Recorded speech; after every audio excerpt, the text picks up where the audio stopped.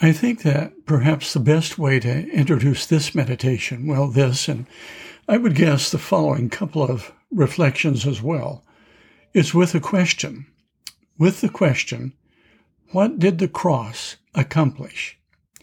When we talk about the cross, we, of course, do not mean just one thing. And when we ask questions about it, we are not asking just one question, but multitudes of questions, multiple questions, which are all related and which all come together in what theologians and pastors and priests mean or should mean anytime they talk about the cross. To ask then, what did the cross accomplish, is to simultaneously ask, what is the meaning of the cross? Or what is the meaning of Jesus' death? What is meant by the atonement, by redemption or ransom? What is the significance of the ascension?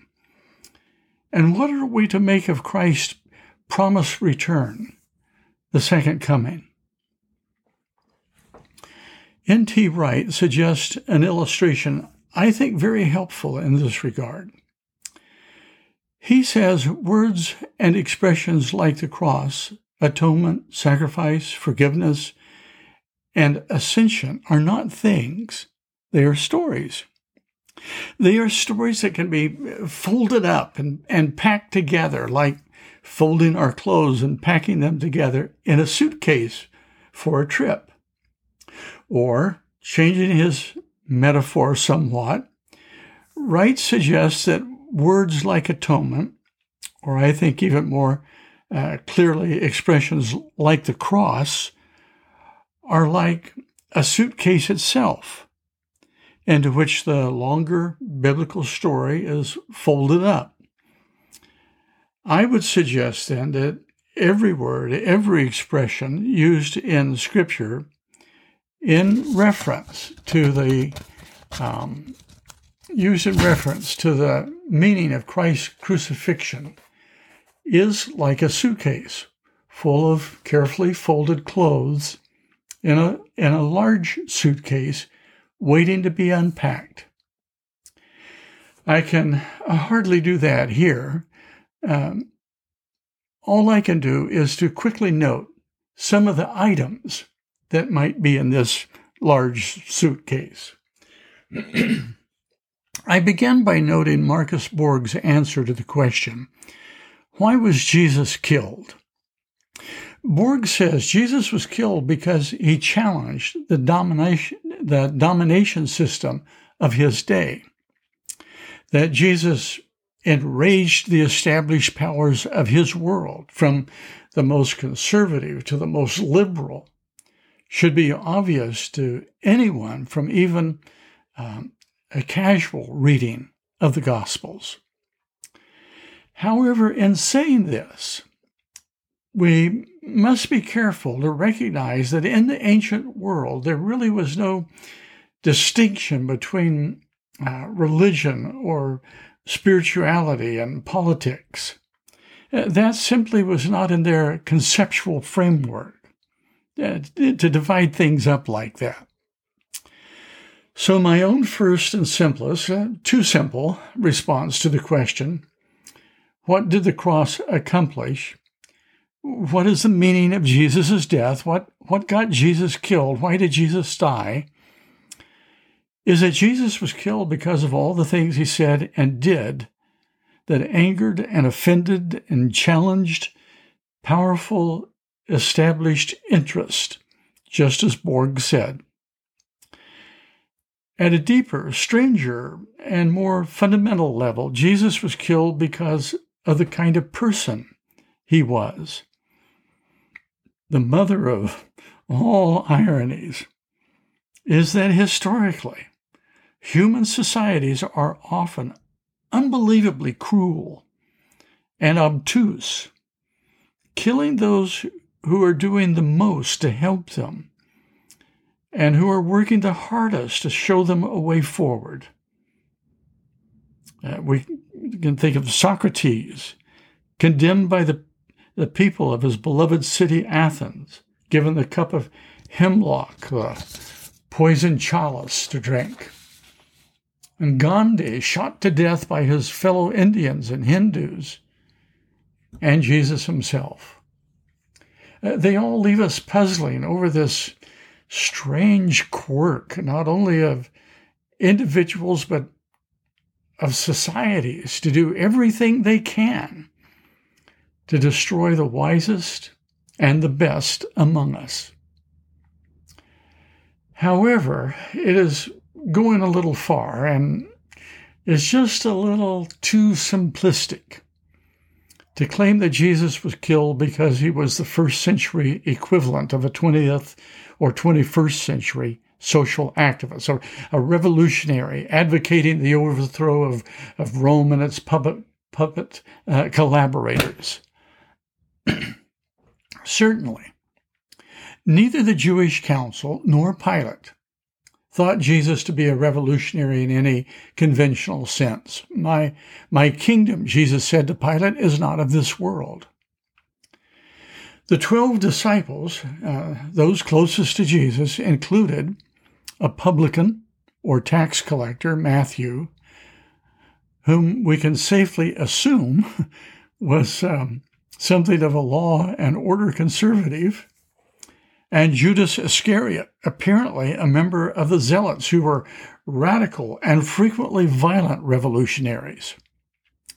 So for Jesus to put two such political adversaries together in his inner circle suggests that Jesus was not thinking on the same level most of us are, and that to portray him as doing so is, as I say, rather simplistic. As for the further question of, did Jesus die for our sins? I think the answer has to be, contrary to a number of very popular and successful religion writers like Marcus Borg, and whether it turns us off to Christianity or not, whether it is a teaching that pleases us or not, whether we want Christianity to say this or not, or we prefer something else or not, that is certainly what the New Testament itself says.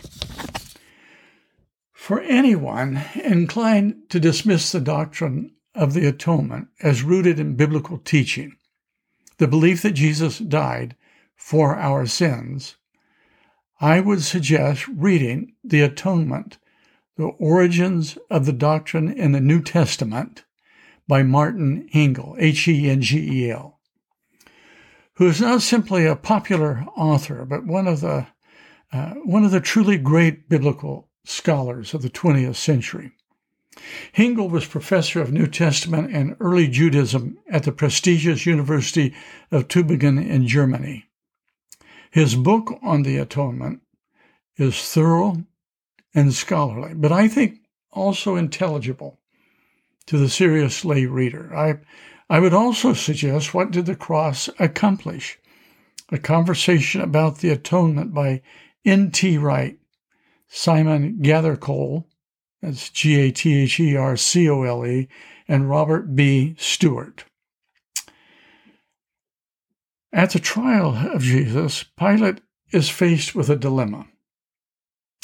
On the one hand, apparently because of his contempt for his Jewish subjects, Pilate does not want to do what they want by crucifying Jesus.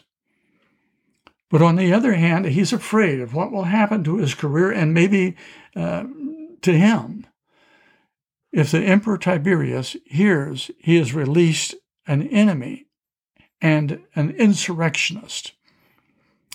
In fact, those determined to crucify Jesus shout their intention to make this very accusation if Pilate does not comply with their wishes. If Pilate does not comply with their wishes.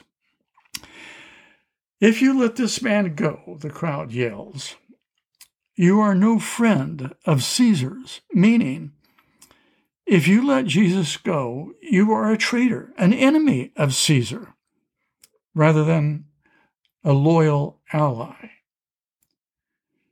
Pilate recognized that if Jesus were a Messiah, He was certainly a very different sort of Messiah than the sort of military leader and revolutionary the people were hoping for, and was therefore innocent of the charge of sedition. But Pilate could not afford to be accused of disloyalty to Caesar. When Pilate asked Jesus, "What is truth?" he is not therefore asking a serious philosophical question. Rather, with bitter cynicism, he's saying something like, "Jesus, it is perfectly clear to me that you are completely innocent of the charge of insurrection.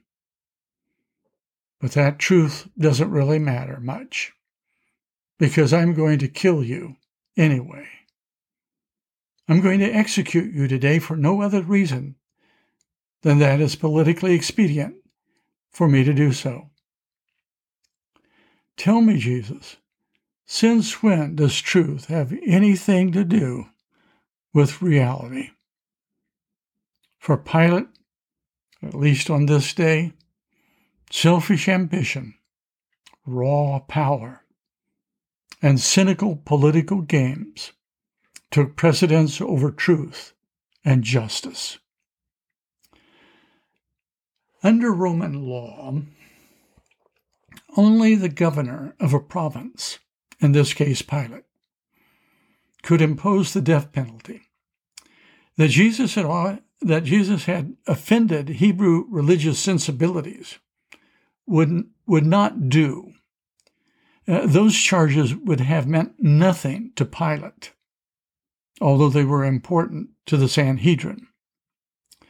The religious establishment in Jerusalem, therefore, needed to accuse Jesus of a crime that would warrant the death penalty under Roman law.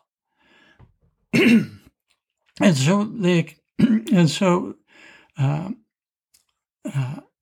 they accused Jesus of treason, of declaring himself a king in opposition to Caesar, the Roman emperor.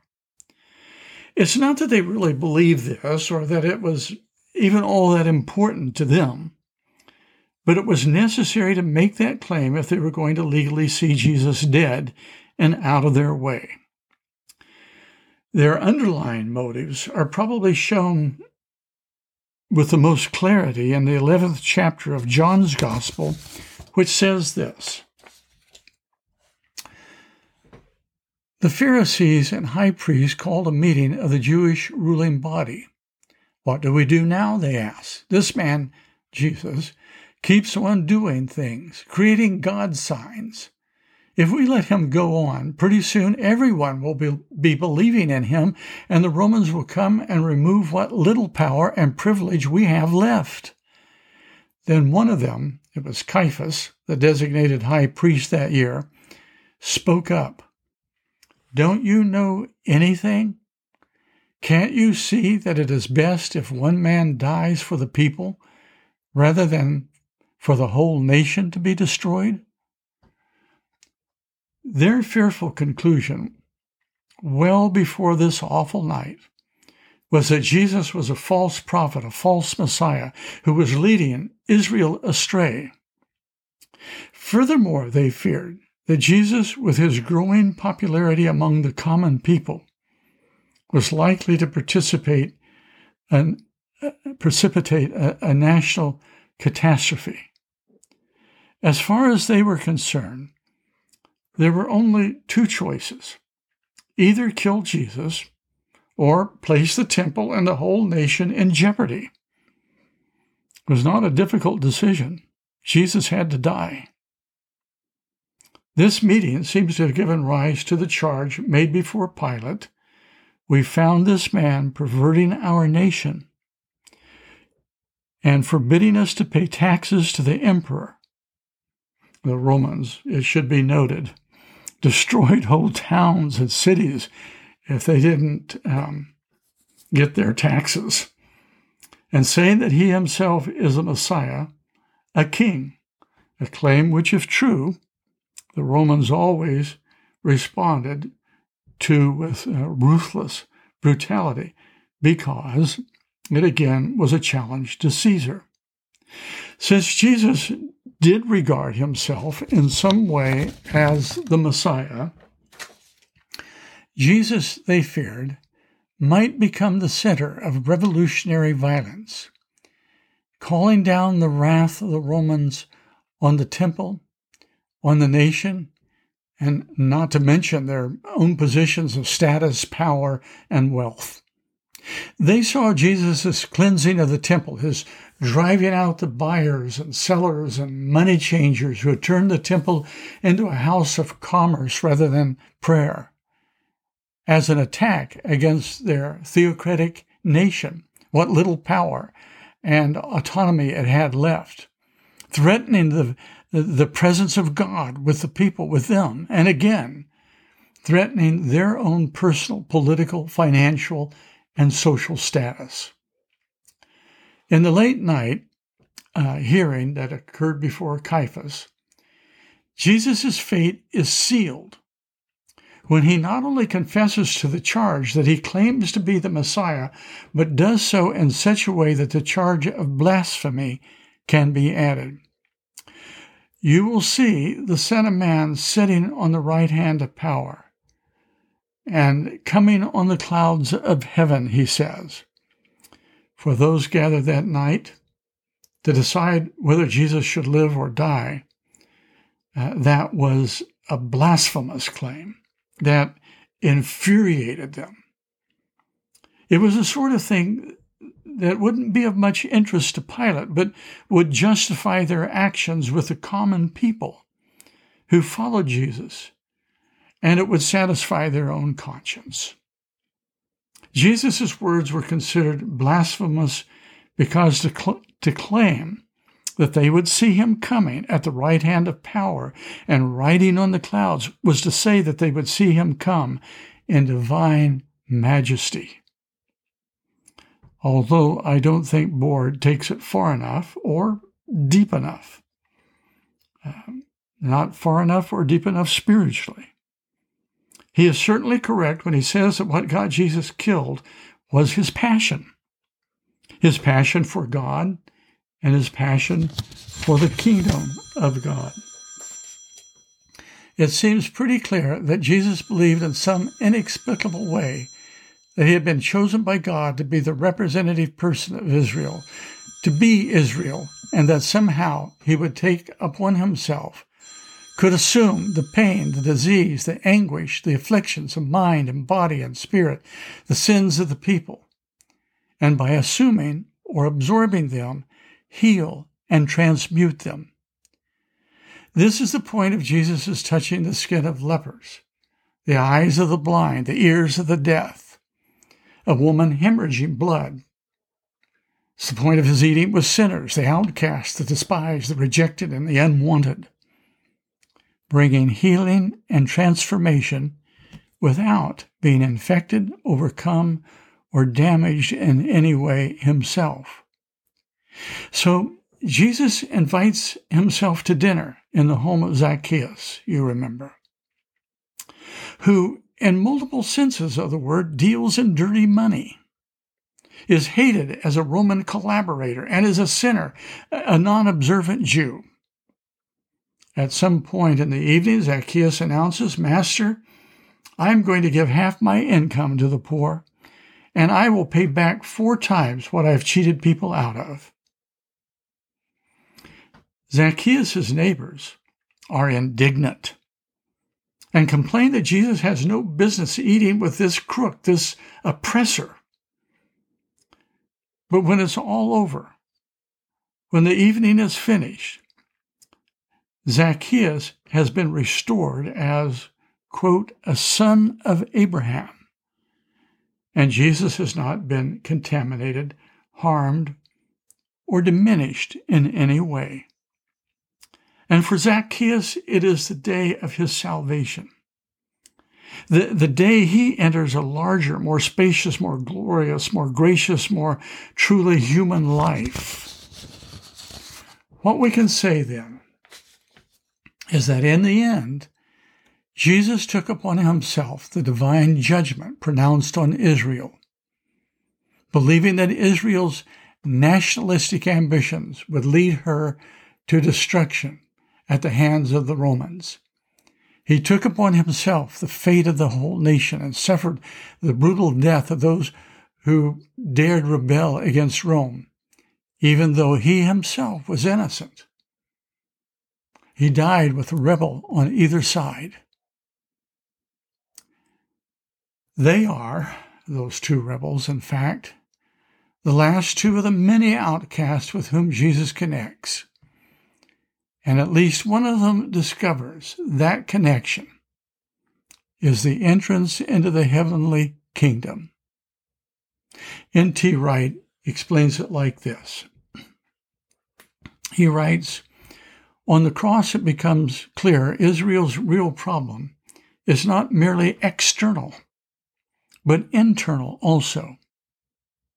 Jesus shares the ultimate form of her social and political predicament, and hence reveals in his last great symbolic act that the nationalist rebellion, whose bloody logical outcome he now shared, was something for which Israel was being judged by God and from which she needed to be saved by him. The death Jesus dies is Israel's death, and the pattern of healings and welcomes which make up so much of the gospel narratives, like Zacchaeus, indicates the motive. Jesus dies Israel's death in order that she may not die it, that Israel may find herself brought through judgment into the true kingdom, the real kingdom.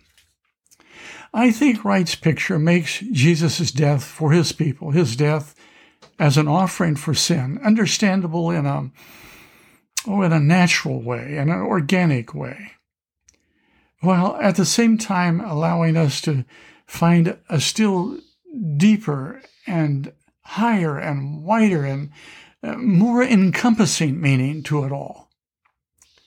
So on the surface, when seen philosophically and politically or religiously, Jesus' death on the cross makes sense. Yet at a deeper, unseen spiritual level, it is fraught with infinite possibilities and implications for personal forgiveness, for personal transformation, for the enormous power of the cross to work the work of faith, hope, and sacrificial love in us, around us, and through us. I will continue this reflection on what the cross accomplished in the next episode, episode 33. But this should be enough to unpack for right now.